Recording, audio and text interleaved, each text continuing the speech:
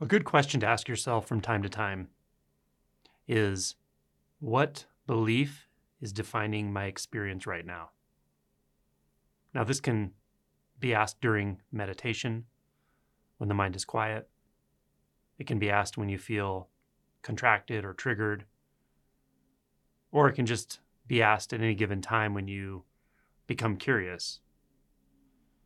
But sometimes finding the belief that's shaping your experience, finding the belief that's shaping your view of a situation, or really in the bigger picture of the way you feel in general about life, about yourself, about your practice.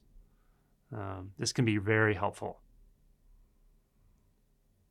You're looking for the background beliefs. You're looking for the beliefs that are defining the view. They're formulating the view that you feel like you're looking from if you're identifying with the belief. So these are often subtle beliefs or not immediately obvious. So asking the question and then just sitting with it for a while can be helpful. Really deeply feeling into it. Asking the question again if you feel there's something there, but it's not becoming clear immediately. Or perhaps even asking the question, feeling into it, and then doing some writing, some free association, writing down some vague ideas of the belief that feels like it's defining your experience, and see if it doesn't start to clarify into something more obvious that feels like, oh, yeah, that's the one right there. And it will click like that for you at some point, usually.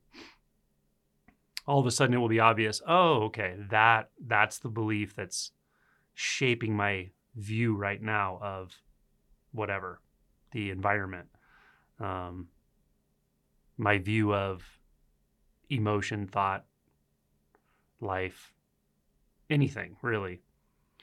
And just becoming aware of those beliefs can be quite valuable, because if we don't see that we're looking from a certain point of view or a certain belief, then it really leads to habituated thought processes, which ultimately lead to habituated patterns of behavior, and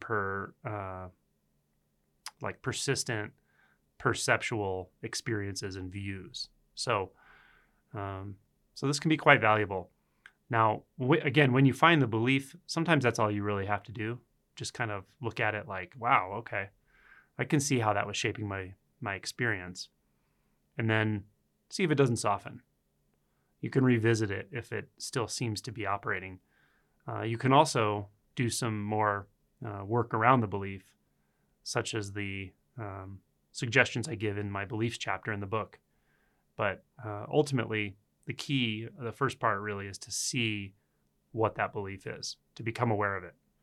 Because if you're not aware of it, you're identifying with the view that's formed from it.